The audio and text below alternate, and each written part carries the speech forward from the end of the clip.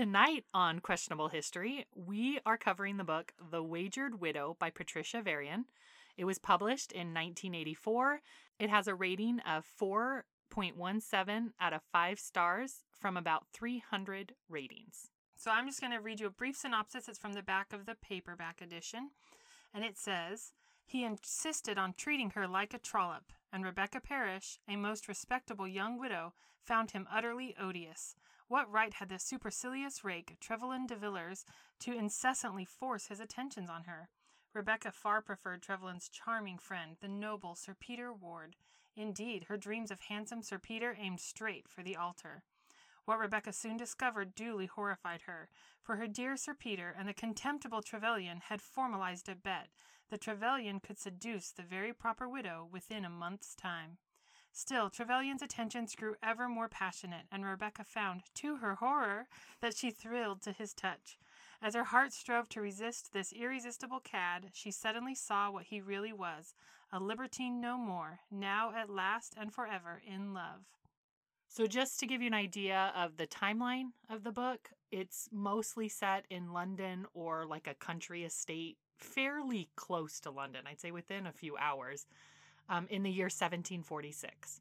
We were discussing before we started recording, like at the beginning of the book, within the first, week or less of this narrative, she meets them almost coincidentally through her brother. Like they're out on the street, she's with her brother Snowden, or Snow as he's called, and they're chatting, and then he calls over his friends, or they stop to say hello or whatever. And so she's met these guys the same day. She's known them the same length of time.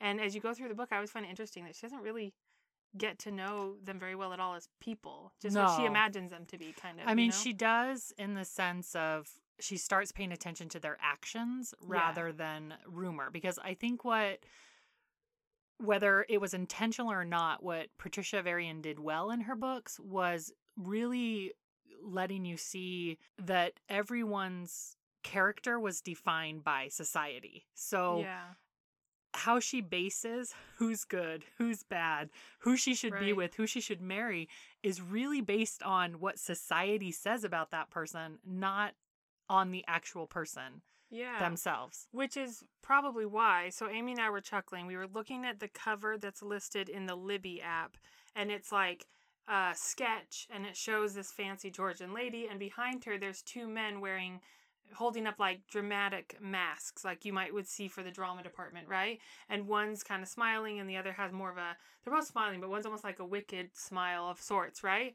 And I'm like, that's a little bit freaky looking at it. But I wonder if it's a little bit of that parallel for that idea that like the mask we present to the world, or that people think they know us, but behind it there's someone totally different.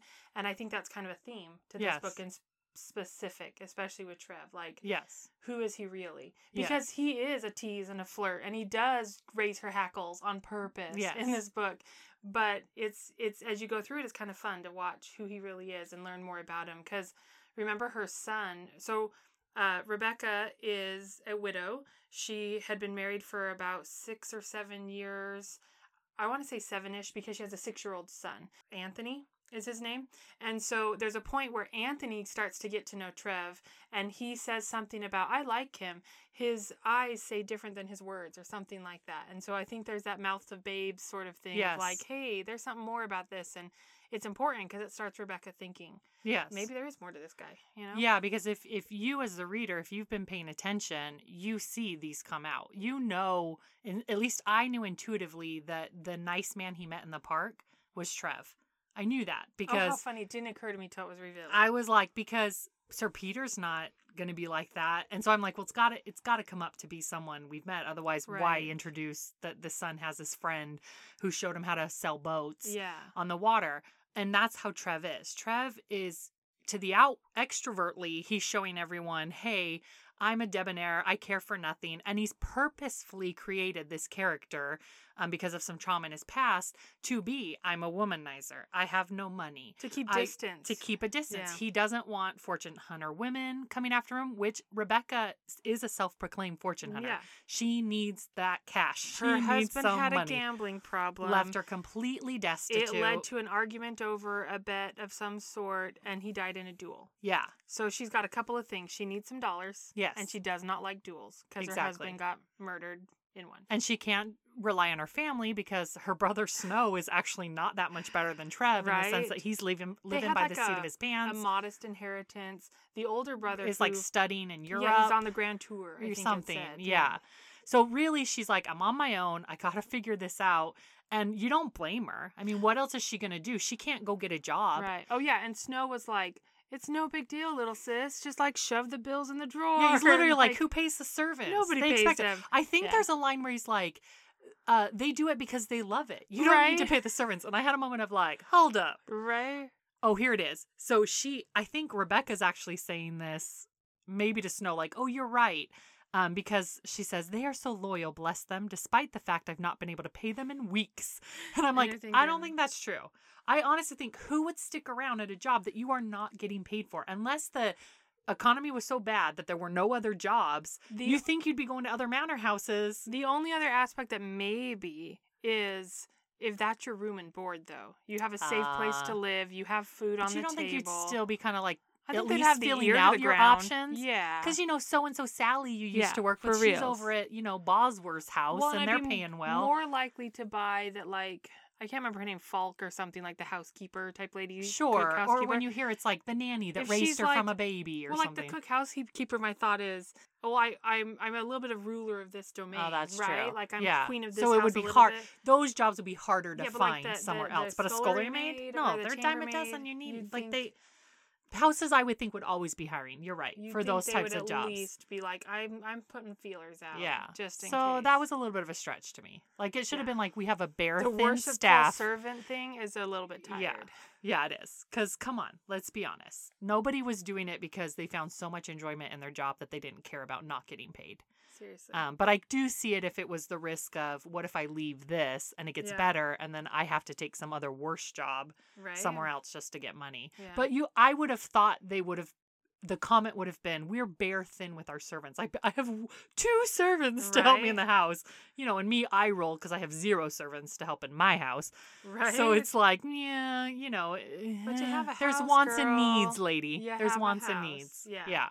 And fancy new dresses. But anyway, in her mind, how she was raised in her time period, it was so important that she get married and marry someone with wealth and who's respectable, like Beth was saying, because she doesn't want any duels. She doesn't want her husband again. And she wants someone who respects her and treats her well. Yeah, and she needs the status and protection for her son. She wants him to go to the schools, to go to the best schools, and a good needs example because he had a lackadaisical dad. Yeah. Before. So do you want to kind of talk a little bit about the characters? We've already talked a little bit. So Rebecca is our heroine, of course. She is very small or petite, maybe. Yes. So that's the joke. The little parish. She has dainty little feet and shapely ankles. So we can tell we are back in the 80s because the main woman must be small and dainty to be considered the epitome of beauty. So that's our Rebecca. We talked about Anthony. He's just cute, comic relief a little bit, 6-year-old boy. Yeah. Okay. We talked about Trev a little bit. Oh, one of the other main characters we haven't mentioned is Aunt Albinia. So she's kind of taken on the role of companion, living with Rebecca, probably near the end of her marriage and stuff too, probably for a while. I got the impression it wasn't just on widowhood. But she herself is a widow, and there's a fun little side story where she has an admirer, Mr. Melton. Yeah, that's cute. He doesn't play a hugely significant role, but it's just cute because he's real shy. And so he likes to stand next to her and talk to her a little bit, but he's embarrassed to ever ask her to go out for a drive or whatever. So that was really fun. That was cute. Yeah, and they do end up having a little romance. Yeah, so which I always like the little side romances. And I also kind of love when an older person has a romance as well. Yeah. That's fun to just remind ourselves that love exists throughout their ages and not just when we're 20-something and 30-something, as they always have a 20-something female and a 30-something male, but whatever. I think at least Rebecca being at least Rebecca being older because she's a widow. That's I think true. we finally got like a 7 or something. Oh yeah, maybe. I was going to say at least mid-20s. She was at least probably in her at least 25. Yeah, because I don't think she would have gotten married younger than 18, 19, and she has a 6-year-old. So yeah. So then, to round out Rebecca's family, we talked a little bit about Snowden or Snow. Yes. He's a little bit of a ne'er-do-well, but he's a good-hearted person. Yeah. Likes to help his sister and stuff. Yeah. He's flighty. He's not cruel, but he's Yeah. He's obviously self-absorbed in the sense his needs and wants are going to come first. Yeah. But he does care. You feel like he genuinely cares about the well-being of his sister. And he's like young and single. Yeah. So he doesn't have He's a lot of living up his responsibilities. life. And then But Johnny is the oldest? He's the oldest. Okay. And so we don't know much that about would be late him. for him to be on a grand tour then, It wouldn't it? would That's why I be. thought he was like studying over there. He is leading someone through his grand tour. That That's makes what's more happening. sense. Okay. Yeah, okay. That's basically the Booth parish family. Yes. So Trevor de Villiers is our hero. He's sardonic. He doesn't take himself or others seriously. He's kind of like always with a joke, but in a not an obnoxious way, like just that dry wit. Yeah, and it can be sort of deprecating, but it's never meant to be truly hurtful. He's just honest. And so because he's also self-deprecating. Yeah. Like he'll do himself. I feel like he'll hold others. a mirror up a little bit to be like, we should be able to laugh at ourselves and be honest about who we are. Yes. Well, and I think that's why the hate relationship, why they have such a bad clash in the beginning, is because he very early on calls Rebecca on her mercenary fortune hunting. He sees right through any pretense. He's like, I see you for who you are. And he still and admires he's okay her. with it. Yeah. He's like, that's fine, but own up to it and admit it kind of thing. So I actually really liked him because he was very honest. He's cynical about love, women, marriage, because again, he had some trauma in his past. A bad experience with a woman. And so he's just convinced that all women are fortune hunters. And so again, affectionately, he calls her a fortune hunter and mercenary, and he embraces it and accepts that. Yeah. He just wants her to have a little fun with him before she goes off to marry the staid Peter. So when Trev was young, when he was like 18 or 19, so pretty young in this super setting. Young. Yeah. He fancied himself to be in love with a neighbor girl who was also, again, 18 or something like that. And she had told him how her parents were wanting to force her to marry a wealthy Sid, or so like someone whose family's in business. Scandalous, right? Like, okay. Dirty money. Right? And she's like, they're forcing me. Oh, boo-hoo. And so he's chivalrous. And he's like, I'll rescue you. I'll marry you instead. And then they can't argue. We'll go to Gretna Green and whatever. And so along the route, they get easily overtaken by her dad and this wealthy Sit guy, right? And so I believe it implied that Trev got beat up. Or wounded. Like in they some almost way. Might have dueled. There was a fight with the Sit or the like family. Like he's seriously injured. Yeah. He wasn't, And so basically she's in disgrace. She gets taken home. She gets married off to this wealthy guy. So the story that has been known, but in the gossip by everyone, is he tried to abduct and ruin this girl. He's such a cad. Blah, blah, blah. We're not going to shun him because he comes from a good family, but like, don't maybe let your daughters near him or whatever. Like, that's what's been promoted. But then what we find out at the end of the book is the truth. And it's actually his uncle that shares the truth, I believe, with Rebecca. Yeah. Because he also put about that his uncle disowned him. He has no money. He lives by his charm alone. Yeah, like his uncle cut him off life. because of the scandal that he brought to the family. Well, we find out through his uncle at the end that he never actually cut Trev off at all. That he adores Trev. He loves him, and he let him go forward with this rumor story because he understood that Trev was trying to protect himself. But basically, the girl, I think her name was Charlotte or something, doesn't really matter, but the girl that was involved in the scandal, she had the hots for the Sit guy. She wanted his money. She wanted the lifestyle it could bring. She knew her father would never go for it. So she concocted this plan to trick Trev into ruining her, so then her dad would be like, oh my gosh, I'll be so grateful to marry you off to anybody. Right. And so she gets her wish, right? She goes and marries that guy. Oh, right, because the dad didn't want He did not want that marriage at all. Yeah. He was like, hell no. So she basically manipulated this young boy into it. And didn't care that he got seriously... Could have died. He could have died from the injuries. Someone said, like... I almost wish that she was unhappy or whatever, but I'm pretty sure she's living her best life. Right. It was actually a very poignant line about you don't always get a comeuppance. No. Sometimes people do horrible things and they go on to live very successful and happy lives. Yeah. Because she got exactly what she wanted and could have cared less. And so you completely understand why he fabricated this persona, why he put out all these rumors and lies about him, because he really is trying to test the next woman he lets into his life has to take him for how he is, not the money he might inherit someday or what he can do for her. And I think he does have an actual natural sense of, I got burned. I'm not even willing to risk my heart. Like, I will have casual relationships with like, he'll never take advantage of any woman or take advantage of an innocent. No. But he'll have mistresses and whatever. And flaunt them. Yeah. In fact, he's very open and honest with Rebecca that he wants her to be his mistress. Yeah. He's pursuing her to be his mistress, and he doesn't hide it. He finds her intriguing. He finds her beautiful, but he's very clear, I want you as my mistress. And then you can go marry your Peter. Right. But, like, be my mistress. Let's have fun for a few months. Fun and then go do whatever. Yeah, and she just hates that. She's so insulted because, I don't know, because I guess she wants every man to have honorable intentions for her. I think, I guess. It's a little bit hard to tell. My only other thought is there's some element, I think, of an attraction to Trev that she can't quite define initially, that she believes she's so in love and infatuated with Sir Peter because he's classically handsome, right? Like blonde hair, blue-eyed, or whatever. And he has a reputation of knight in shining armor, and he's so respectable. He's mourning his dead fiancé that's been gone for 5 years. His fiancé was killed in a tragic coaching accident, which is how Trev met Peter, and, like, they became friends, and, like, it was so sad, and he's just, like, wearing the willow or whatever, right, for, like, 6 or 10 years or whatever.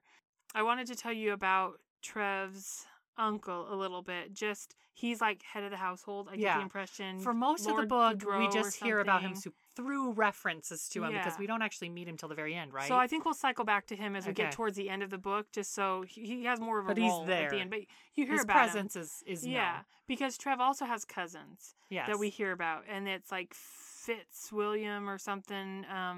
Boudreaux, is he a priest? And Letitia Boudreaux. Yeah, he's a priest. The priest. He has a priest for a cousin, and then Letitia's just, a single lady or whatever. So I want to quote the description of her, because I was like, well, classic 80s historical romances again. Okay, this is how they describe Letitia. Okay, and I believe this is Rebecca describing her, right? Such a warm, kindly girl. It was a pity she was so tall. That feature probably explaining why she was not betrothed, despite her looks and her eligibility. Oh my gosh. For what reals. The what?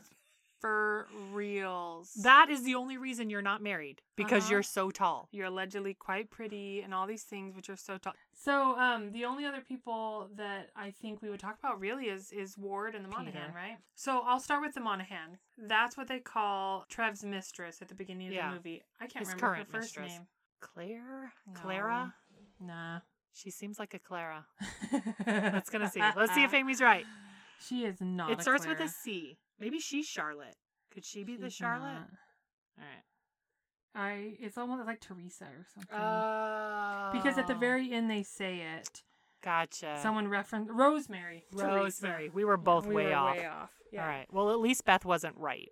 I wouldn't have been able to live with that. So, Trev's mistress is Rosemary Monahan. She should have been called Clara. So, Rosemary Monahan is also very, very beautiful. She is renowned in her beauty.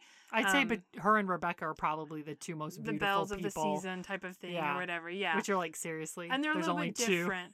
Because I want to say... Rosemary's dark-haired and Rebecca's dark-haired. She has jet black hair. And Rosemary's either blonde or strawberry blonde or something like that. They're different in looks. And so the Monahan is taller. She's not as petite. Statuesque. Exactly. So you get that idea that there's sort of like two ends of this spectrum of just like classical beauties in different ways. Okay. And she has been having a relationship with Trev for at least a few months at this point, and by all accounts they're friends. Like they seem to really like and respect each other well enough.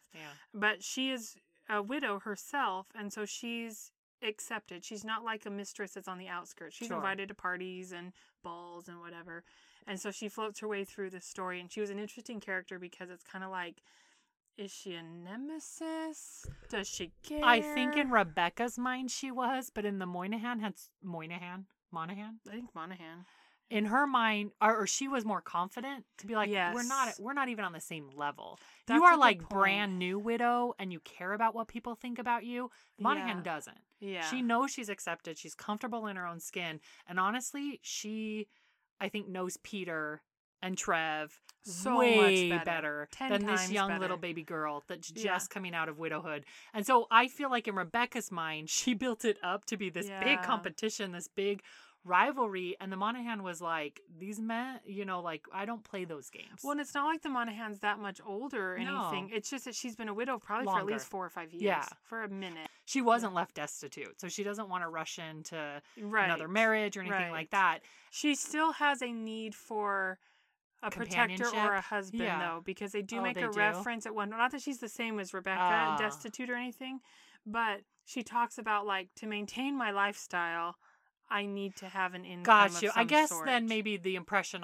what I was getting, maybe that she's not well off, is that she's okay being a mistress. Yes. She doesn't need marriage. And exactly. Rebecca, she wants the ring on her finger. She wants to be respectable. Right. So she won't even... Which I wonder if that's partly because she has a child. It could be. I mean, personality probably too, but I think that's got to be an element. Oh, for sure. Because why would you want to bring your kid into that? I get a distinct impression Monahan was a woman about town and just more savvy in an urban environment than Rebecca was anyway. Yes. Yeah, she knew how to play the game. And Rebecca refused to even consider being a mistress or a kept woman. And so their goals were different, which is, I think, what I was trying to get at with the Monahan being like, we're not in competition.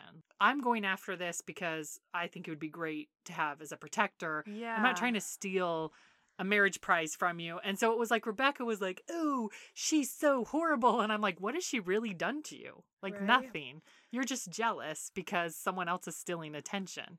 One of the aspects of the story, of course, it's called the Wagered Widow. So there's a wager. Yes. So at a point in the story, Trev and Peter make a casual wager that one of them will win Rebecca, either to be mistress or wife, within a month, right? No, the wager is whether Trev will convince her to sleep with him or be his mistress. It was a little bit more Peter is saying, no, she won't do that. She's a respectable woman. I have faith in her. Because... at this point, I don't think he's admitted that he wants to marry her. He's interested in her.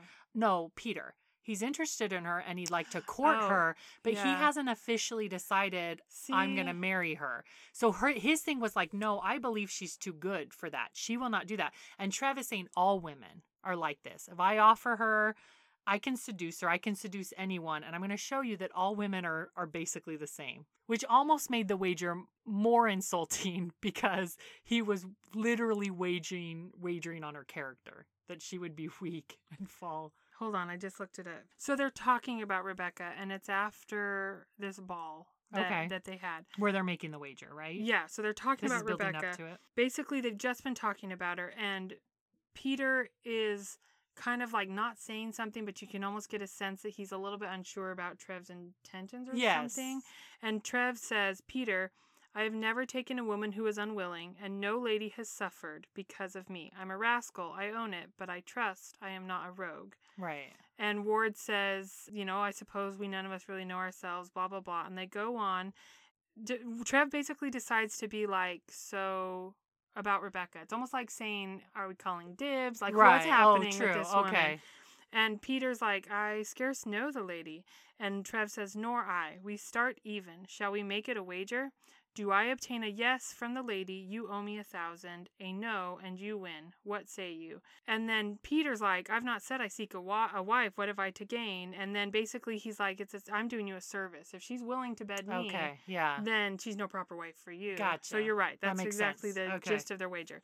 So the only people in the room for this wager are Trev and Peter. That's it. Right? They're the only two that know about it. And then later in the book, to stir up the pot in some way, Rosemary, Monahan, she's the one found that out about the wager. nudges Snow about it. She pretends like she's But somehow she found out about it. She must have overheard them talking about it at the house party. Because at the house party, maybe. Yeah. My only other thought, though, remember how at the very end of the book, how Peter and Rosemary end up together? Yeah. And he talks about her as Rosemary at various points in the book. And so I can't help wondering if there's some element of potential relationship there in the background that's just not acknowledged, and maybe Peter said something. But my point of bringing it all up is, so at the point where Trev finally realizes that he's actually having feelings for Rebecca, that's when he breaks it off with Monahan. And he's basically kind of like realizes he doesn't want to keep going in this relationship anymore, so he buys her a pretty necklace and it's over, or whatever.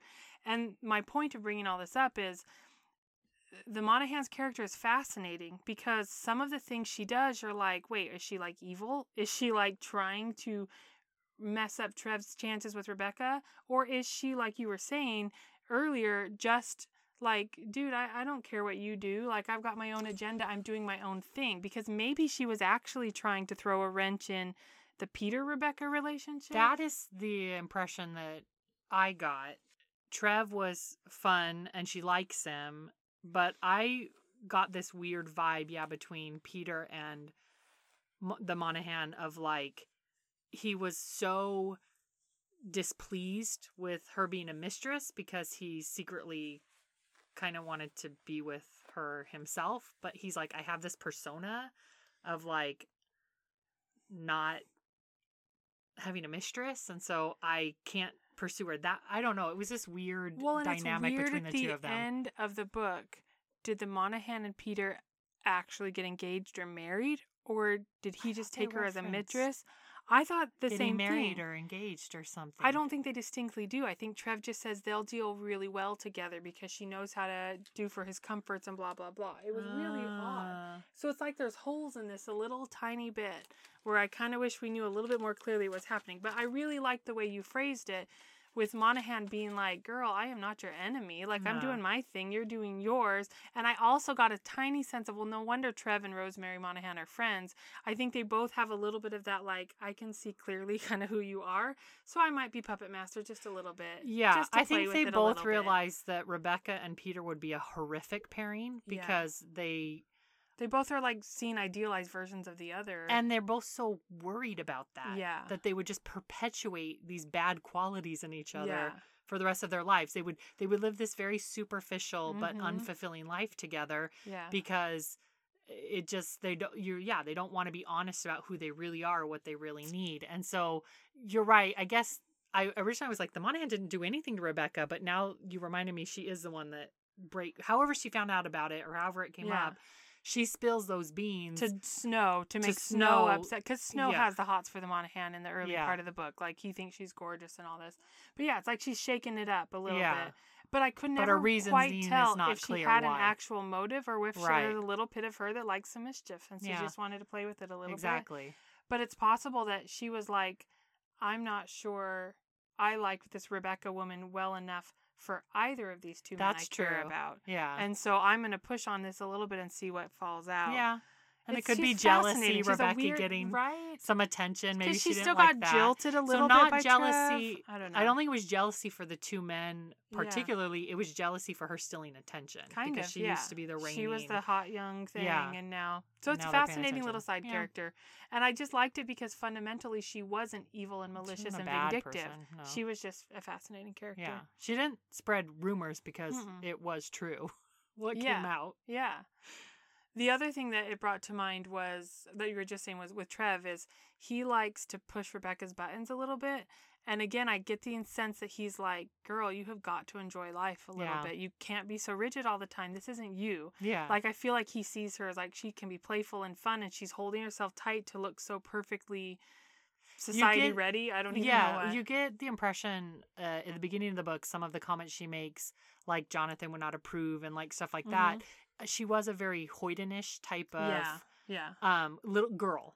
And so then when she became a debutante, that was all kind of like tried to suppress it. You have to mold her. You have to mold it because nobody will want to marry you if you're a hoyden and all this kind of stuff. And so he's kind of reminding her that no, like, life can be joyful. You can let some of your hoydenish ways out and still be a respectable person. And the place I think shows that the best with their relationship is the scene where she catches the fish with her hat. Yeah. Because until that moment, she'd been very, like, standoffish with them and, like, you know, ugh, you're the worst. Like, all their interactions were like, and that one started out like, ugh, you're the worst, but then turns into a very lighthearted, funny scene. He even kind of steps back and lets her. Which is, so let me give the listener a minute. So basically they had gone to a little weekend house party at Sir Peter's. I have one thing to insert about the house party, because I found this hilarious. So did you notice there was like a Georgian version of a carpool? Yeah. There was a carriage pool. Yeah. They all traveled together. I never read that in another historical romance. I was like, what is They this? usually have their own carriages and have to and go. they just show up at the house. So I thought it was kind of a creative idea on Sir Peter's part. So Sir Peter invites them all out to his country estate for like a weekend of fun and like a mini house party. And so like the Monaghan's coming, Trev is coming, his cousins will be there. There's another brother and sister twins. They call them Mr. and Miss Sweet or something, or Street. Doesn't matter. They're only there for like comic relief twice. And Mr. Melton, the Aunt Albinia, like, so all the people, all the main principals are coming.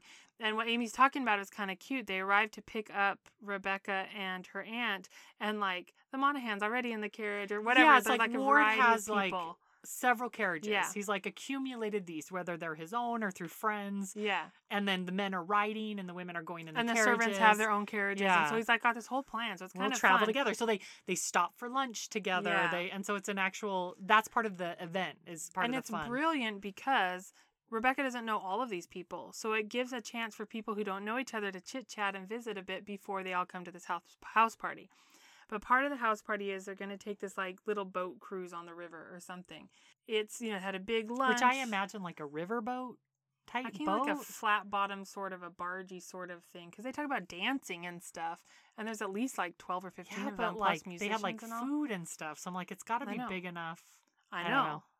Or maybe like a steamboat, maybe like that's what that, I was thinking of. Like, I was thinking of like mid-century. It's got to be a good size. Sorry, not mid-century, but like 1850s on the Mississippi River type of That's what boat. I imagined. Yeah. Too.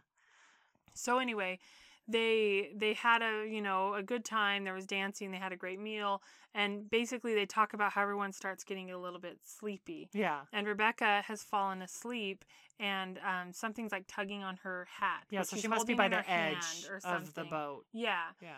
And I get the impression she's holding her bonnet by like one ribbon or whatever, or by the brim, and then something's tugging on the ribbon. And what I found interesting is she gets up and she tries to like tug it back and it won't respond. And so someone's like, hey, you've got a fish. It might even be Trev. It's like, hey, you've got a fish. So she wakes up and he's like hovered over her and she's like, what are you doing? She's like outraged. Like, you're trying to make an advance on me. And he might have been, I don't know. But then he says, I'm trying to save your hat. I'm trying to save your hat. Yeah, because he noticed it's trying to be tugged out of her hand. And then he's like, oh, wait, you got a bite. You got a bite, yeah. Yeah.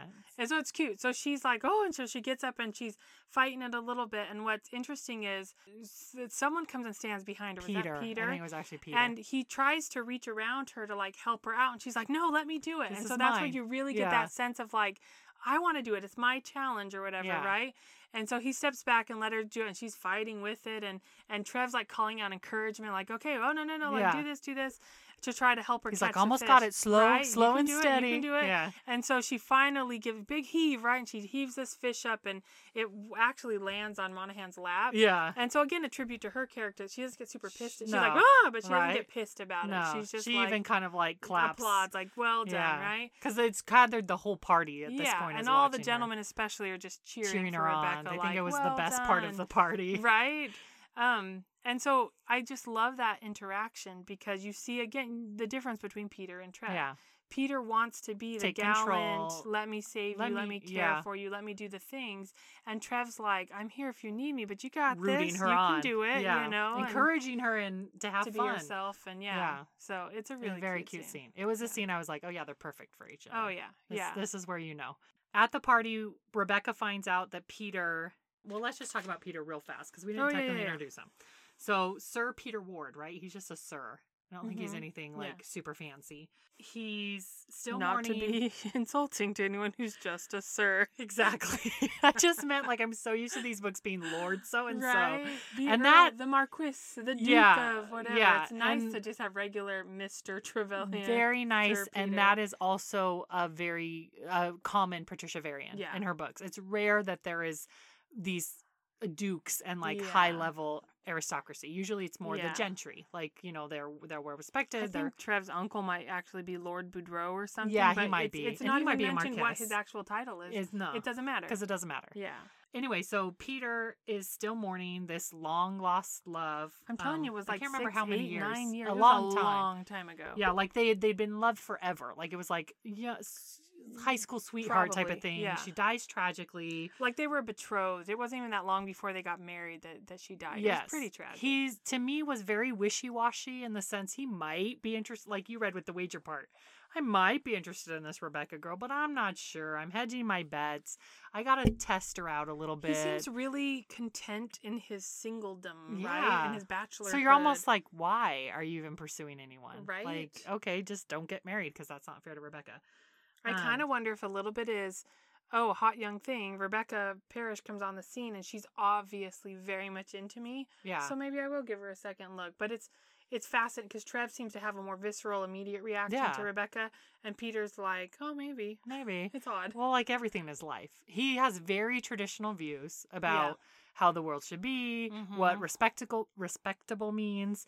And then you find out, I kind of saw this, and I might have been looking for it because it happened. You always know that if someone appears too good to be true, they're too good to be true. They're putting on a facade. Yeah. And I knew Trev was. And so I was noticing stuff like Peter's all about the big talk, but he doesn't put action usually to his words, even early on with some of the stuff he would do. Yeah, so I don't know if this is where you were going, but this is what occurred to me, is like at this little house party thing, he starts up this conversation with Rebecca about how his little cousin is going to be coming and living with him, and he's worried about getting her a governess or whatever, and he comes up with this brilliant plan for Rebecca and her aunt to come and help him choose a governess for this young woman. I guess it just always kind of struck me as odd that it was like he almost just kind of wants to like pass the responsibility. No, he doesn't want it. He doesn't want He the doesn't know what to do with bother. this child. He doesn't want to learn. Sorry, he doesn't even reference to her as a child. He just doesn't know what to do with this Funny responsibility. side note, Yeah. they imply that it's Amy and I were debating, they imply it's someone maybe between like At least 14 in their and teens. 18, right? Yeah. But like maybe getting ready for their come out, and it turns out later she's a girl of like 4. 4-year-old. So she's tiny. She's adorable. Oh, yeah. But it's like when the reveal happens, Rebecca has a minute almost of just like, are you freaking kidding me? Like, why didn't you tell me it was a 4-year-old? Exactly. Like, why didn't you give me all the information? Like, it's like he was so because he would reference getting her ready and getting her prepared. And so again, of course, Rebecca's expecting an older girl, and it's a little toddler who is adorable and ends up attaching herself to implies too Anthony.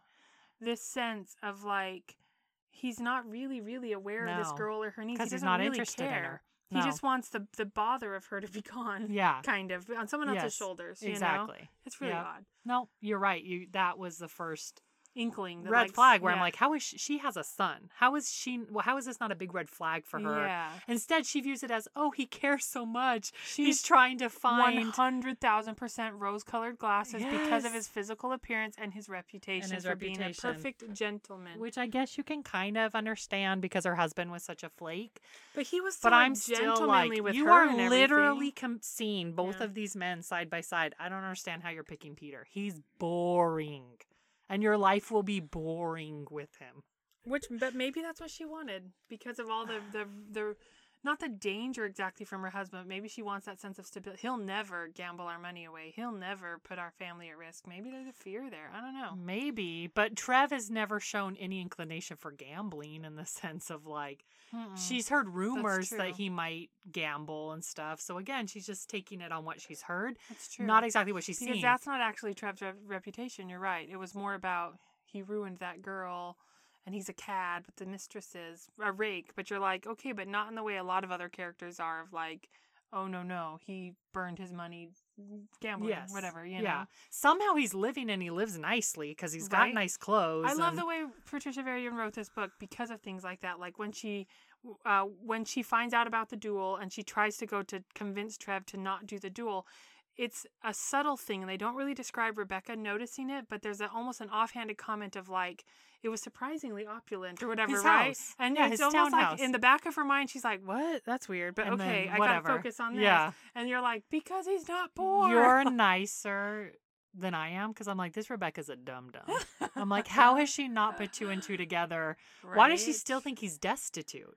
Does she think not she's the smartest bulb she's in not. the box. No, she's so and she's very self-centered and focused on her own life and her own problems because it takes her a very long time to recognize or wonder how Anthony knows Trev.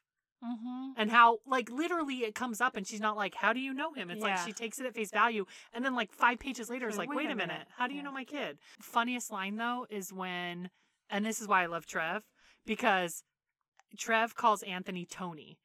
And Rebecca says, I don't like that name, Tony. Oh, yeah. And Trev goes, then don't use it. Right? I love He's that like, one. I'm going to still use it. I don't care if you don't like it. Cool, then don't call him Tony. Yeah. You don't have to.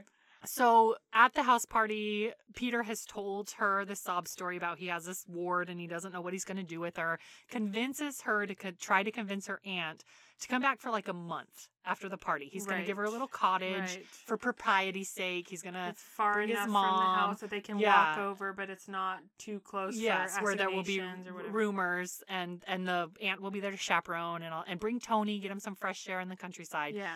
So Rebecca's really excited about it because A, she'll have more time to spend with Peter, and B, she really likes the idea of Tony getting out into the wilderness and outside of London and being a young boy.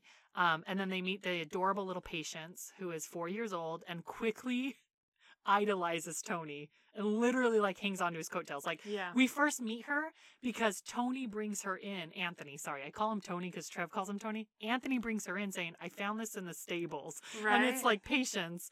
And so it was just adorable. And it's cute because Aunt Booth, like Aunt Albania, automatically falls in love with her. Like actually kind of loves her. She didn't have any kids of her own. Early 50s, didn't have any of her own kids, and you can just tell that she's... Oh, she would adopt this little girl. They describe her as very cute. Looks like white blonde curls and big blue eyes. I think they end up quasi-adopting her, right? Doesn't she end up living They make a deal to adopt her, which, again, Peter's like, okay, bye. Right? You know? Obviously has no care for this child. And then it's cute because Trev and Rebecca are like, okay, but she's got to spend at least part of her time with us because their bond Anthony is so tight. And her have to be able to be together. So that was I also like that little side story going on with the kids. And because Mr. Milton finally comes around and proposes to Aunt Booth and all of that. So again, now she has this month to like watch Peter, and for some reason she's still like obsessed and impressed with him, even though I'm like, this guy is so boring.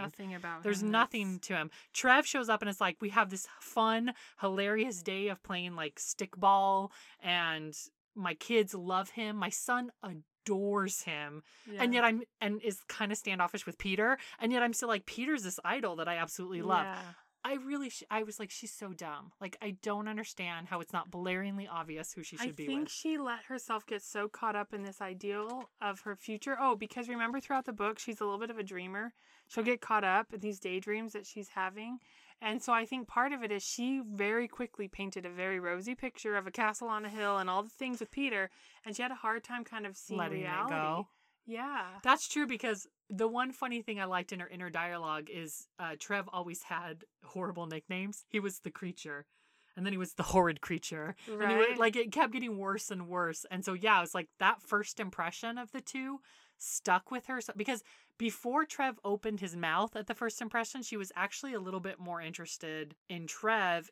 Because Trev is also, he's not like as handsome as Sir Peter, but she felt he's that got more of that zing, dark, sardonic sort and she felt more attraction to him. Yeah. But then Trev opened his mouth and probably said something insulting or like sarcastic to her. About him. And so she was like, ooh, like she was like, who's this? And then he probably like insulted her. Yeah. And suddenly she's like, not you. And then saw the blonde, blue-eyed angel and was like, oh, that's who I. Right. He's so polite. He's so everything I've ever looked for in a man. And then she can't let that go. But it irritated me because Peter constantly made choices that should have made it blaringly obvious to her they were not a good fit. And so at this point, there's literally a point in the book where she's just sacrificing herself so her son can go to school. Seriously. And I was like, well, that's not fair to you or Peter, really. But not in an actual honest with herself way. No. Of being like, I need to do what's best for my son. And then, somehow the duel comes out. And I actually found the duel scene pretty comical. Oh, it was because hilarious. By the end, like, they're in the middle of this duel or haven't even started yet. And Snow's ready to call him out again because Trev is just being as sardonic. They haven't even started. And he's like, I'll call you out for that. And his friends are like, dude, you can't. You have to do this duel first. Yes. Like, you can't even pull a second duel. Yeah, he has this best friend, 40.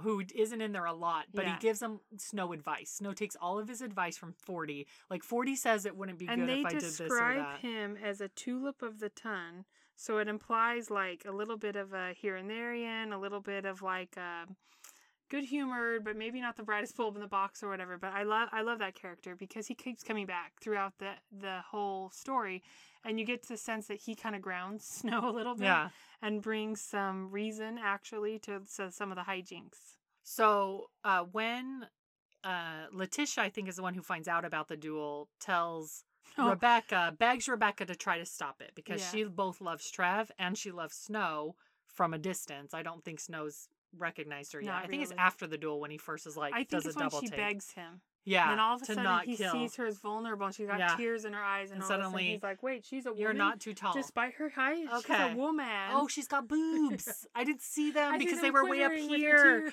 Yeah.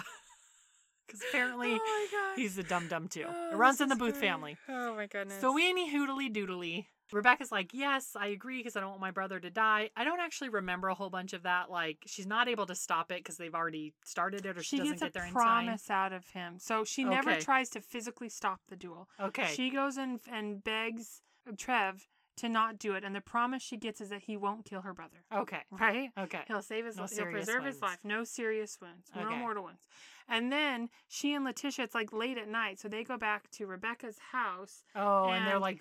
Snow comes in and is almost like, wait, why are you here? Then what's going on? Letitia decides to do the same to Snow. So I heard her do whatever, begging, crying type of thing, and that's when it affects him. And the funniest part of that scene is that Lord Fortescue or whatever, pops in and he goes, is he here? And then he sees this weeping woman. He legit is like, and gets himself out of there and takes off. And you don't even hear from him again for a few chapters or whatever. It cracks me up. Because he's there at the duel, but it's almost like, see you on the field. I know. He's like, nope, not doing the women thing. I'm out. And so the next day it talks about how Rebecca's been pacing the floor for hours. What's happening? And somehow hears that he's wounded. Like Trev is wounded or something. There's a reason she goes to his house. Snowden actually came by, but let me look it up real quick. And he had maybe pinked him in the arm or something.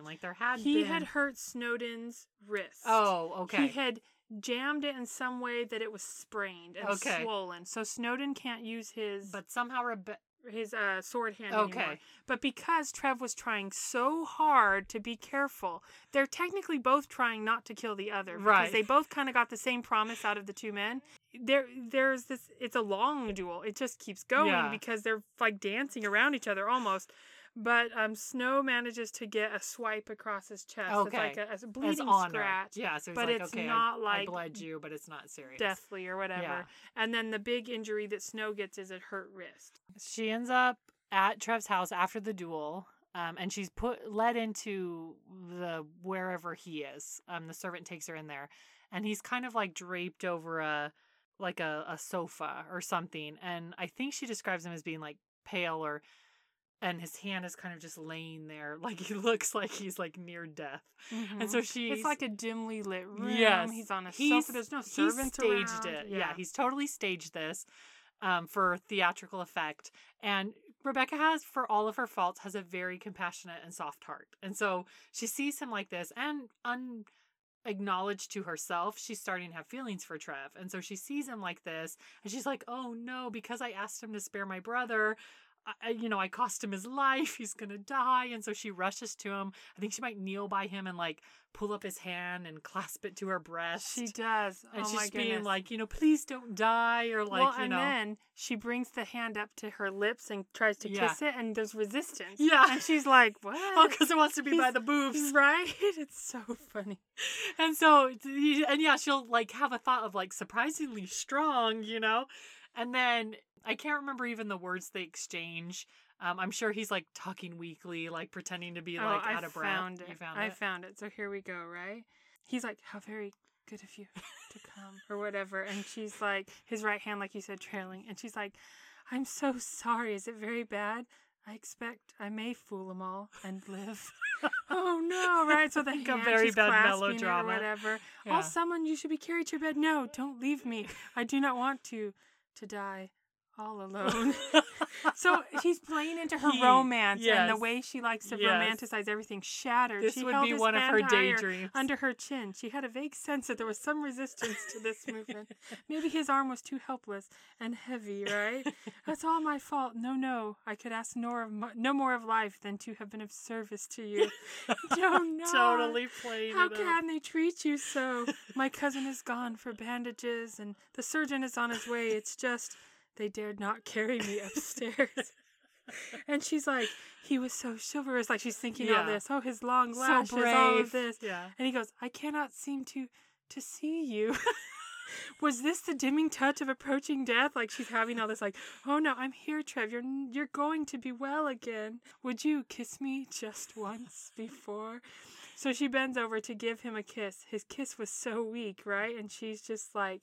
oh no, and then all of a sudden, like, the hand she's holding tightens, the other arm goes around her, and she's kind of like, okay. Wait a minute. It's thrilling for a minute, but she's kind of like, okay.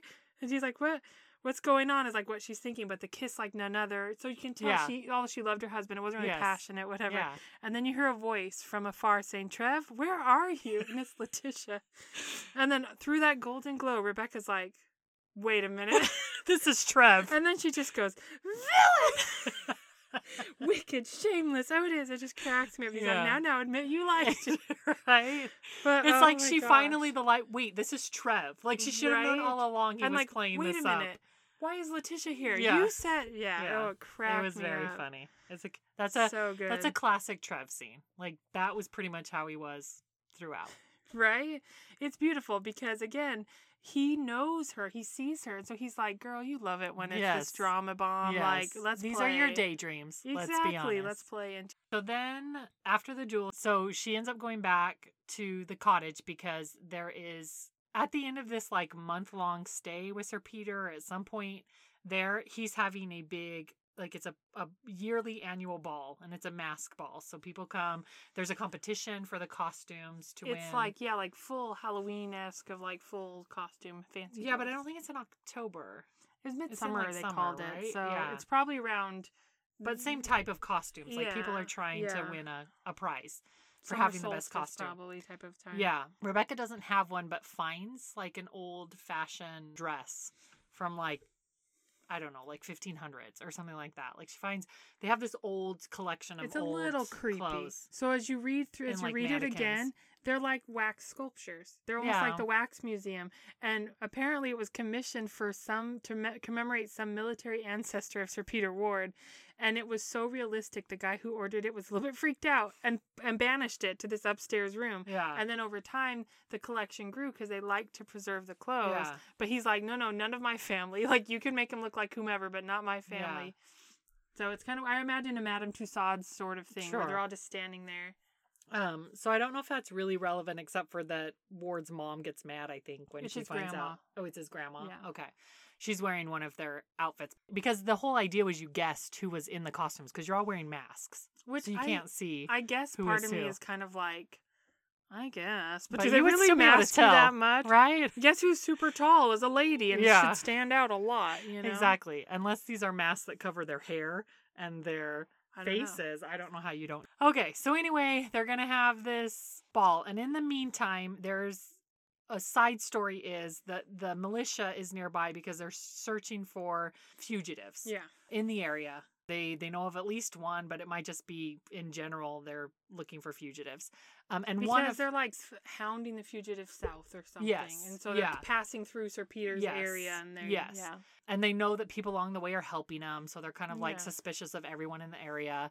And there are two important military people in this militia. And the one with less command, so like he might be a major, and then there's a colonel. He's looking or something. For a promotion, a captain and a major. I think he's a captain. Captain Holt, is that who you mean? Well, there's two. There's the one that she knew from Hillary since they were Broadbent. young. Yeah, I don't remember the ranks either, but Hillary's a higher rank than Holt is. And then there was the one that, is trying to be promoted. Anyway, they're there. They're the ones in the area looking, and so they know that there's like fugitives and.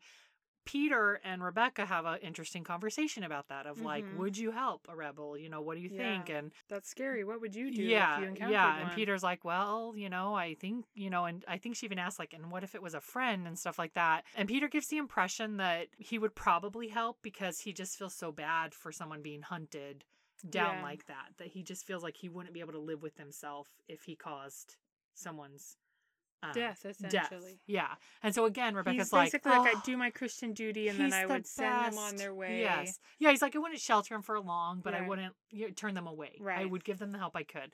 And she's like, oh, I knew it. You You're were like the so best. You're so honorable. silverish. Da da Yeah. da da da. So they have this party and everyone's in costume, having a rip roaring time. And she's noticed that like she hasn't seen Trev in like more than a day, like more than 24 hours. Yeah, she saw him like the day before, and she Yeah. kept expecting to see him at this ball. Yeah, because Along him with and her Peter are brother good Snow. friends. They were Yeah. both. She was And they're kinda both like, kind of missing. Where are they? But Yeah, but they're like, whatever, I'm having a good time. I might Yeah. win this. I might win the prize, even though his grandma's pissed at me. But she doesn't want to win the prize. I don't know if you No. remember that, because that would be tantamount to like announcing a betrothal or Yeah. something, because everyone would know that she's living on his Yeah. property and she borrowed Yeah. this from their collection. Like, Yeah, no. She she's doesn't trying want that. not to win. Yeah, and the grandma doesn't Is want her to win pissed. either because she has won every year. The grandma So just doesn't seem to like bias. hardly anyone. No, yeah, she can't even say Patient's name right. They call Oh, her that's something a else. funny joke. It switches every time. Patricia, Pamela, whatever. Yeah.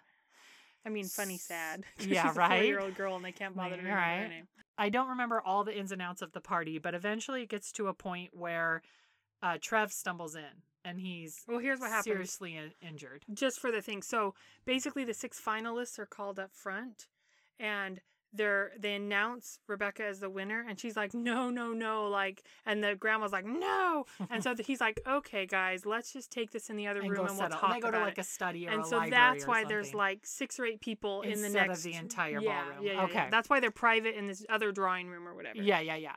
And it has doors to the outside. Yeah. Because that's important Yeah, because yeah. Trev Like French comes doors. in and he's totally, like He you can tell, stumbles in. he's blood covered, like Mhm. down, you know, he's seriously Down one injured. arm, like he's not good. And he's like, so sorry. I know. I can't remember exactly He's what like, he I'm says, sorry, but he's Peter, sorry I for didn't the know- I inconvenience. didn't know if I could go, Yeah. like, and you he know. basically collapses Yeah. because he's like seriously injured and wounded. And right at that time, they hear the knocks on the door of like, not on their door, but they hear The that front a servant hall. comes in or something saying Someone is the complaining with the militia's soldiers. here, They're searching the they're room. searching the house Yeah. and they're all like, what do we do? What do we do? Peter instantly is ready to sacrifice his friend. Yeah. I don't think he even really like contemplates it that long. No, he's freaked out. Because he's like, I got all these people in the house. At the most, I he can't, freezes. yeah, I can't do this. Well, no, she seriously is like, okay, what are we gonna do? And he tries to justify it. He tries to be like, if it were just me, but I've got my grandma to think about, I've got all these other people to think about in my home, which, okay, maybe, but they wouldn't be held accountable if you inadvertently, you know what I mean? Like, the militia isn't going to go hang every one of your guests. You would be held accountable. And Yeah. really, so this is because you're afraid to help your friend. And this isn't a casual acquaintance. This is the man who has helped you through your mourning with your last fiancé. This is a really close friend. And so, yeah, he freezes and then kind of and maybe he doesn't first come up with, we got to turn him in, but he lets himself be swayed that that's the best option. And Rebecca's like, I thought we had a conversation about this and how you talked about not wanting to see an innocent person die. And it's Trev. It's your best friend. Well, and what's fascinating is that the gentlemen in the room initially are the ones that are kind of like, so the women, like the Monahan and everyone's like, oh my gosh, right? Yeah, what do we do? And the men are kind of like, whoa. Not our problem. This way you hear the soldiers like, did he go inside? Blah, blah, blah. And so, and basically like, Lord Cadenworthy's in there. And so other people are like, they're not dragging me down with her or whatever. And I swear like Peter is kind of stuck for a minute. And Rebecca's like, we have to hide him. Where? Yeah. Under the furniture? There's no cupboard. Yeah. And Cadenworthy, incriminate us all? Are you crazy? It's high treason, blah, blah, blah. And Sir Peter quavers. His voice is quavers. He's scared. Yeah. And he's like, you're no Jacobite, Trev. You have only to tell them the mistake. And Villers is like, I was seen, right? Like they saw me.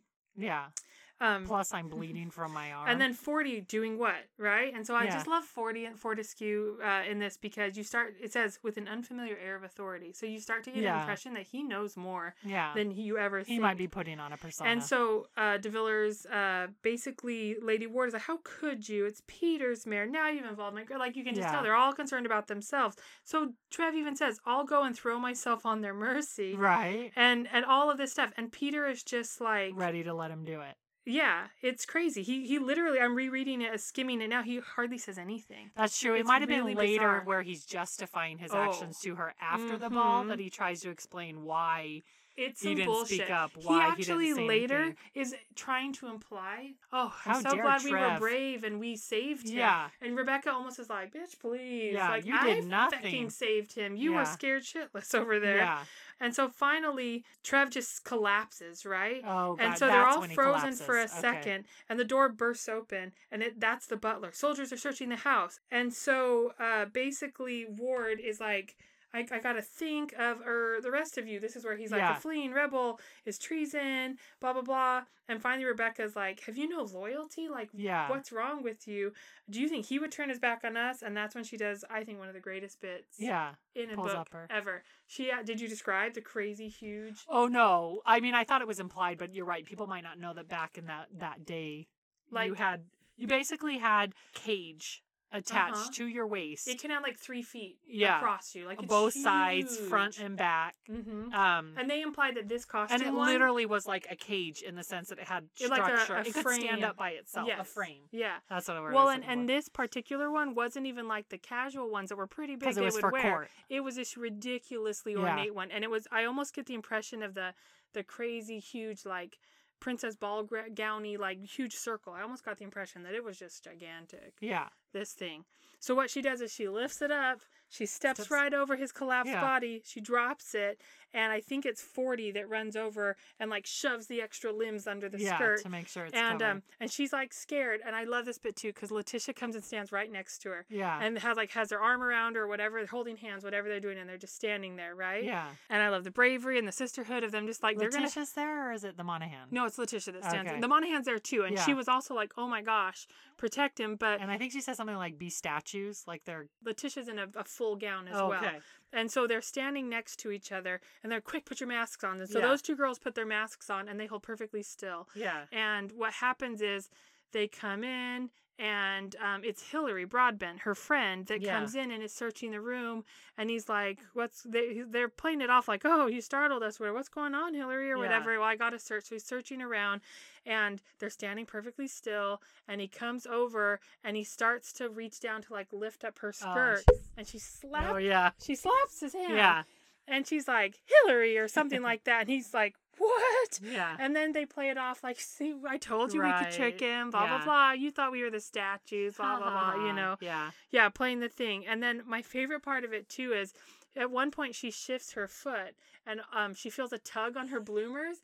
And so she like gently moves her foot to a different position, and she realizes she had stepped on his hand. And so he's like, under the she had a little moment of like, what's that? Oh, it's Trev. It's so cute. So basically, Hillary is just like, oh my gosh, I'm so sorry. And then he leaves, and then Captain Holt, like, or as he doesn't fully leave. Captain Holt sticks his head in to almost be like, maybe I should check. And Hillary's basically like, excuse? No, like, I'm still your a commanding officer. Thank you. Overlord. That's not the right word. Wrong century. Right? But basically, if Hillary had not been the one to come, if Holt had come looked, he wouldn't have cared. He would have lifted the stupid skirt. So they talk later how they dodged a bullet that way. That because of Hillary and being a gentleman and all these things, they got away with it. The one funny thing, though, about these scenes, because from this, there's like maybe another one where it's a little bit of like tense of like, is he going to get caught? No, it's fine.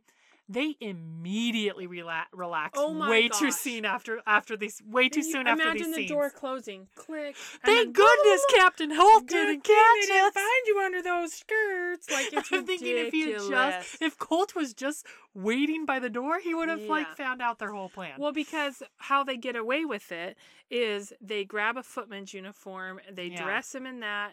They pretend he's able to stand upright, that they can support him upstairs because he's drunk. Yeah. You know, they get him in bed, right? Yeah. Well, the next day or something like that, or a couple of days later, whatever it is. No, it's the very next morning he has to go down to breakfast. He has to pretend like he has no fine. severe wound in his shoulder. He has to make conversation with Holt, who's around sniffing some more. And Holt comes and like grabs his shoulder at one point, and he has to pretend he's not in excruciating pain. Like slapping him on the shoulder. Yeah. To test. Crazy. I think Holt is not stupid. He knows that somehow they got away. With this. And so he did it on purpose, I think, to be like, do you have a serious wound here in your shoulder? But they are able to convince him with the acting. And he leaves, but again, it's like he just left the breakfast room, and they're like, hallelujah, and like talking about how great it is. Good thing like, you guys, you got to give it like a few minutes, or someone go check the door. It's the earshot thing. They don't even wait for them to be out of earshot. They don't even send someone to check. They don't even have a minute to make sure Holt's not right there. You know, to go on with normal conversation. So anyway. It drives me crazy. Then, because it's a historical romance, there has to be some drama. The couple can't just get together. Drama. Yeah. Foama. I don't know, like, how do you say, like, fake drama?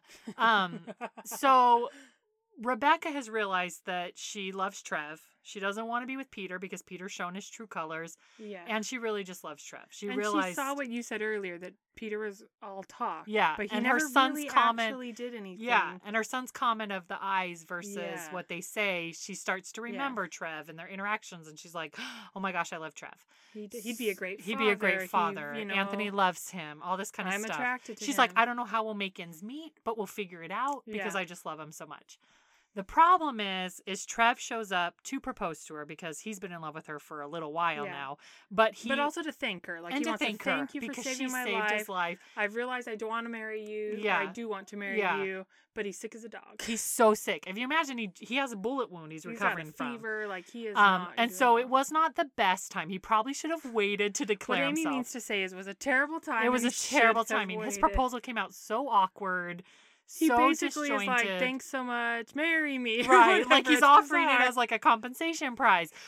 I was a little bit, though, like, seriously, Rebecca, you could maybe give him some slack because he does have a bullet wound through him. Like, I felt she could be a little bit, like, let's clarify this. They did the classic, I'm not going to clarify what you're saying. But she was being a little bit of Rebecca and jumping and making all decisions. Sorts of those because assumptions. The Monahan had this distinct ring. It was like a dragon ring red or eyes or something, And she sees a hand with the ring on it in Trev's carriage, waiting outside. So she's basically, you cad, you're proposing to me and you got your freaking mistress in the cad. Like, and she's again, pissed. though, I'm like, Rebecca, why don't you just turn around and say, you cad? Why are you proposing to me with your mistress in the carriage? We could clear you all of this marry me up. when you got the Monahan out there? No. Like, nah. You love this person. Why aren't you fighting for them? Right. But no, she's like, whatever, you're just a weirdo, or you're who I... Fine. Whatever. I would never marry you, kind of thing. So he leaves heartbroken and nearly dying. Like, he's probably, like, near death's door. And he leaves because she rejects him because he's like, I just want you to be happy. He's like, fine. If it's not me, I hope you're happy with, like, Peter or whatever. I can't remember exactly what he says. Yeah. But kind of like okay, I understand. Please be happy. Because he's, like, about to faint. He's not doing so well. sick. And he's heartbroken. And if she had looked... Because, again, she wouldn't look at him. He's, like, out, shaking. His hand is shaking. Or she's not she never... looking. Again, because she's so self-absorbed. It's all about her instead of being like, maybe think where Trev is at this point. He just went through a traumatic experience. Anyways, so then she's like, okay, I guess I'll marry Peter. But here's what I don't get. So I'm going to rewind briefly. So before this proposal, I just want to point out. So right after they safely took Trev upstairs or whatever. So the end of that dramatic scene. Oh, the ball. Yeah. Okay. Basically, they're kind of, Sir Peter's like, we have to go back to the ball. Like, we have to pretend everything's normal. Yeah, makes sense. And he's like, shall we go? And he goes, are you sure it won't be too much of a strain for you, Mrs. Parrish? She looked up into his handsome, concerned face, and she knew he would have stood by and allowed his best friend to be delivered up to a cruel and shameful execution, and lifted not a hand to help. He was trying now because the rest of them had stood firm, but he was very frightened. The last scales fell from her eyes. Handsome Peter Ward had been her dream, her knight in shining armor, but the dream was false, and although someday she might wed him, the deep respect and admiration she had felt for him were gone forever. She's still considering marrying him at this point? She's like, I might. Well, because she doesn't deserve Trev. Right? It's so frustrating. But I do love this part. Just, I gotta throw that, because I actually really liked Rosemary Monahan by the end of this. I really think you hit the nail on the head of, like, she's just playing her own game. Yeah. She's not trying to be a villain. But I just love it because as they walk past them on a hand, it says, that lady bowed in a deep curtsy. Rebecca glanced at her in surprise, because in Rebecca's mind, it was like her challenger. Yes. And basically, Her arch and the nemesis. Monahan just murmurs bravo. Because she's like, I mean, she said bravo, She's but anyway, like, she's recognizing that, like, yeah, you got some balls on you, lady. I applaud respect you. that. I respect So the fact sorry that I you were set willing up the to duel. take care of this person Yeah. we care about. Like, Yeah. sorry I told about the duel. I didn't know you were actually a good person. I thought you were playing them both. Right? Yeah. So it baffled me why she would go back to Peter at all. I remember that now. besides- So, and then the very next morning after the breakfast, she's like, I because- love Trev. I'm not going to marry Peter. Trev's a jerk. I'm going to go marry Yeah. Peter. Peter was not the only person interested in her. Remember the fishing exploits, whatever. A lot of men were interested in the little Broadbent, parish. whatever his name is, Broadbent was and interested Horatio in her. Glendinning Lord or whatever. Cadenworthy probably would have All been the interested in above. her after the fact. And yet she goes for the freaking wimp. Really? The one that she literally is like, he would have let his friend die. Oh, I guess I'll marry him because I need the money. That's when she lost all my respect. I agree. I think that was a bit of a stretch. I think it should have been like she couldn't marry him, and then she might have. And I'll figure it out. Yeah. You were going to figure it out in love with Trev. Right. But so instead you're going to, that's the example you want to give your son? You want to give him Peter as an example to let's turn on our friends when they need us. Because she's right. Trev would have sacrificed himself before all of those people. So it was just, she made me so mad. But then tiny bit of a plot stretch, I just thought. it was. I mean, she eventually realizes it was a mistake, and what I like is she realized it. She calls off the engagement before she finds out about Trev and the truth. Yeah, just she on her just own. Thinks She's about like, it for a few weeks, and you she's know, like, "This is stupid. This was a bad I idea. can't. I can't do this. Yeah. I'm in love with someone else." Yeah. And then Snow's fallen in love with Letitia. He's like, "Please go talk to Letitia's uncle. He won't let us get married." Because I proposed, she said and yes. the reason Uncle he said won't, no. the reason he won't let us get married is, guess what? I'm exactly like what you thought Trev was like. Yeah, I'm and look, flighty. You know how I you don't found have it any endearing in Wellington. me? His uncle doesn't like it. But you remember how uncle? you judged Trev like that? I need you to go convince the uncle that it's actually a good thing to have a guy like that propose to you. So, like, what irritated me is she's going to defend her brother for all of the exact same reason she rejected Trev. Yeah. It really irritated. I'm sorry. Rebecca irritated me at the end. She's not a favorite heroine. No. I love the little goofy things. I like love her their daydreaming interactions. and stuff. But fundamentally, I 100% agree with you that Trev is way better than her. Way better than her. I mean, and so I liked her I bravery wanted, and all, but I wanted them together because I wanted Trev to be happy because he deserved happiness. She's a bit shallow in the way she judges others. It's horrible. I guess I left it with the hope that Trev will be a good influence on her to make her be a better person. Yeah. Because encouraging her to be herself, yes, I think it and will not develop. care about superficial things. So she talks to the uncle and he actually points it out of like, well, those are the same. Well, or she might point it out in the sense of when she finds out that he's Trev's uncle, she's like, how can you judge my brother when you have a nephew that's exactly the same? And he's like, oh, has my nephew not like actually told you? No one's told you the truth how it yet? is? The full story? Yeah. Let's what? talk. Yeah. So he's the one that kind of tells her the backstory. He doesn't tell her that he hasn't disowned Trev about the money. He just about says, the money, but he tells her about that other girl. Or you don't understand. And what this is really why happened. this is why he puts on this persona with women in society because he's been burned and this is what happened. And so she starts to see Trev in a new light. Finally, wait, So he's kind of like, tell me why you think I should give Snow a chance. And I think that that's a significant scene for Rebecca because she has to justify and then realize, oh wait, like I held Trev accountable for all this stuff and my brother does the same things. So it ends up that Trev comes over to talk to his uncle and is like startled to see her there. At first there's a misunderstanding. Trev assumes she's found out that he's wealthy and that's the only reason she's there. And then he has to admit that he created this whole myth to test women because he didn't trust them. And so she's a little bit upset of like, that's what you think of me? You really thought that all I care about is money? And I'm like, girl, you've spent the entire book not hiding that you're looking for a wealthy husband. Money, I don't think it's unrealistic that he made that assumption. Yeah. But anyway, Trev is not ashamed to get down on his knees and say, I'm so sorry I made that assumption. I adore you. You're everything to me. He really did like plead for her. He was like, please, I'm so sorry. Yes, I jumped to conclusions, but I love you, da da da da da. And then I love it at the ending of that scene, how it closes, how she kind of admits that she must be wicked because she's so pleased that he's not poor. And I just love the honesty in that, because it's not untrue. Like, the relief she must have felt that I get to be in love, I get to have a husband I love, and now I don't have to worry about money. Because she had told him before he revealed the money part, she had been like, we'll figure it out. I don't know. I've been making it work this long. We'll figure it out together. Yeah. And I think that in a way is the most true statement she could give of, I really do love you, Trev, for who you are, is I just want to be with you. Yes, because she also admitted that she'd given the ring back 3 days ago before she'd even come to his uncle. And so he puts it all together and realizes, oh, she really does leave me. Another layer that brought Rebecca forward in her understanding of Trev and their relationship is that she didn't know at the time, but the Jacobite they were helping escape was her brother Johnny, that they thought was doing the grand tour with someone. Yeah. No, he was fighting in the rebellion. So Snow knew, and all the times through the book where Snow was acting weird, he would disappear. He was looking for Johnny. He was trying to find their brother. So Rebecca, at the time of saving Trev's life with the big gown, she had no idea that he was ever helping her brother. She thought he was just helping a stranger, someone. And she was willing to dive into the danger with him and try to protect him for being a good person and all.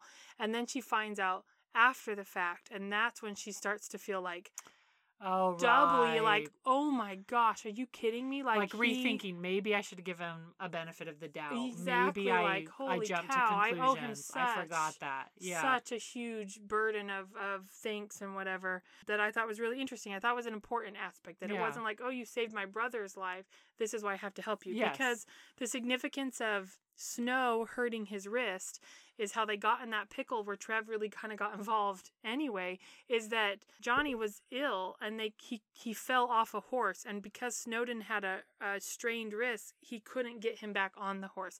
So Trev had to hop down, hoist him on a horse, send them on their way, and then try to lead the soldiers somewhere else or whatever. So, and then the last chapter isn't really a epilogue, but it comes back a few weeks later, whatever. They're engaged, of course. And I just love this last little bit where Anthony's so excited to see him again, and he's like, come and see. He adores how I Trev. mended this boat you gave me, blah, blah, blah. And he's like, quit pulling on me, you vile brat. Can't you see I'm occupied? Because he's trying to kiss his mom. He says, you can kiss mom at any time, though why you'd want to is beyond me.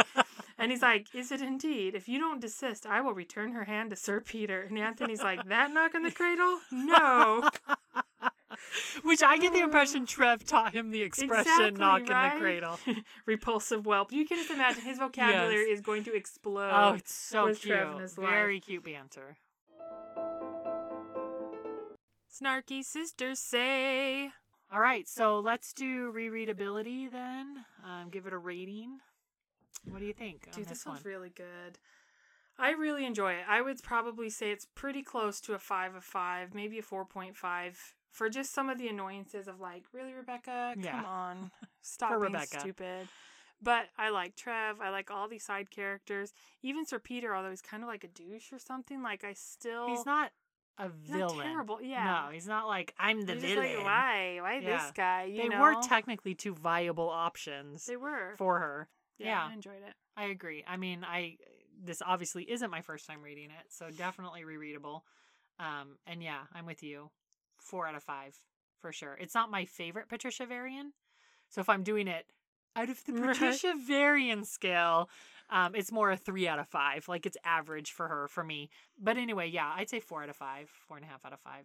It's definitely one to read if you haven't read it, because it's a good historical romance. It's a fun little lighthearted-y romp that has, I think, a good dose of adventure and danger, but not one that's exhausting. Yes, it's a good to get your feet wet with Patricia Varian particularly. Yeah. This is one I recommend to start with because it's very lighthearted with some tense adventure, because she always has to have some kind of drama and adventure. But it's not a like deep and serious conspiracy. Mired in adventure and stuff, and that can be kind of exhausting sometimes. It can be. So, if this were to be made into a movie, oh my gosh, okay, who would be Trev? Okay. Who would be a good Trev that is that sardonic? He can't be too harder. goofy. He's got to be Rebecca. I see as like what's her name? The blonde, like Reese Witherspoon. I don't know, like someone who's like a flighty Kristen and Bell? fluffy. Maybe, but Kristen Bell might be too sarcastic. She comes off as too smart to be Rebecca. I was thinking, you know why I thought Reese Witherspoon? Because I thought Legally Blonde. She could play a little kind bit of that smart, goofy. but like a little bit of an airhead at the same time. Or like, she's not an airhead, but like super focused on her own who I would wants. kind of totally buy in this too is Mindy Kaling. Oh, yeah. Oh, my Ooh, gosh. I like the that. spunky, perky, but also just like romantic and caught up That's in it. perfect. I love it. That would be hilarious. I love it. Who would Trev be a good would be Sir hard. Peter? Someone boring. A Chris Hemsworth. Attractive, but kind of boring. That's hilarious. I thought of Chris Pratt. That's so funny. Oh, either one. It's For like, that same thought of you know. okay. The Trev character would be hard though. What about like that guy, the Scottish actor that played like Doctor Who? David Tennant? Yeah. Yeah. What about him? Because I could see him being like, he's attractive, but not like drop dead gorgeous. Right? And he has that snarky, knowing sort of look that he can do. Yeah, that would be fun. You could see him be very like deeply romantic, but also kind of like tongue in cheek, I'm playing with you. Right. I could see someone like Tom Hiddleston too that played Loki. Yes. I could see him being a good. No, that's even better. Right? Yeah, because the sardonic. Oh, he would do that so the well. The silence of being able to watch and be like, I know exactly what's going on in your brain. That's perfect. Okay. That's perfect. I like that. Right. Okay. Who would you cast as the Monaghan though? Maybe someone like she did like the girl that did like the Queen's Gambit. I haven't seen it, but she seems like she'd be kind of like, I don't know, like maybe like a Scarlett Johansson or maybe someone in that vein, yeah. Someone who's like sultry, again, smart, but with that like sultry, sexy sort of a thing. Or because I could see her being like an Olivia Munn. We're maybe. not we're not arch nemesis. Here. No, we're not even on the same plane. Exactly, that's exactly until the she curtsies to her and says, "Oh, we are on the same plane." But she has to acknowledge, okay, I'm willing to accept you. Yeah. Otherwise, she's like, "Girl, peasant." You're right. Olivia Munn. I like Olivia Munn for that. I could see that. Yeah. And I like that we have a diverse cast. Beauty, but also just kind of slightly aloof in a way until she's willing to let you in. Yeah. So that'd be fun. What if for Sir Peter, it's the actor who played Chidi? Oh my gosh. For Sir Peter, because don't you see him being like ethical dilemma and like oh, I gotta save everyone, not this one person. And you see some of that element in his dithering that he does as Chidi, where he just gets stuck in it and he's not sure how to be brave. Maybe because of that character, it's like Chidi needs to be in this movie, right? That would be funny. Yeah. All right. I think we have a really good. Okay, Netflix. We picked the cast for you. Now you just need to make it. Yeah. We can be reached at snarkysisterspodcast@gmail.com. And that's where you can send our royalty check. Right. And on that note, thanks for listening. Bye. Bye. Bye. Bye. Bye. Bye. Bye. Bye. Bye. Bye. No, seriously, bye. Next time on Questionable History, we'll be reading the book The Prize by Julie Garwood. As always, if you have any questions, comments, or concerns, we would love to hear from you. Our email is snarkysisterspodcast@gmail.com.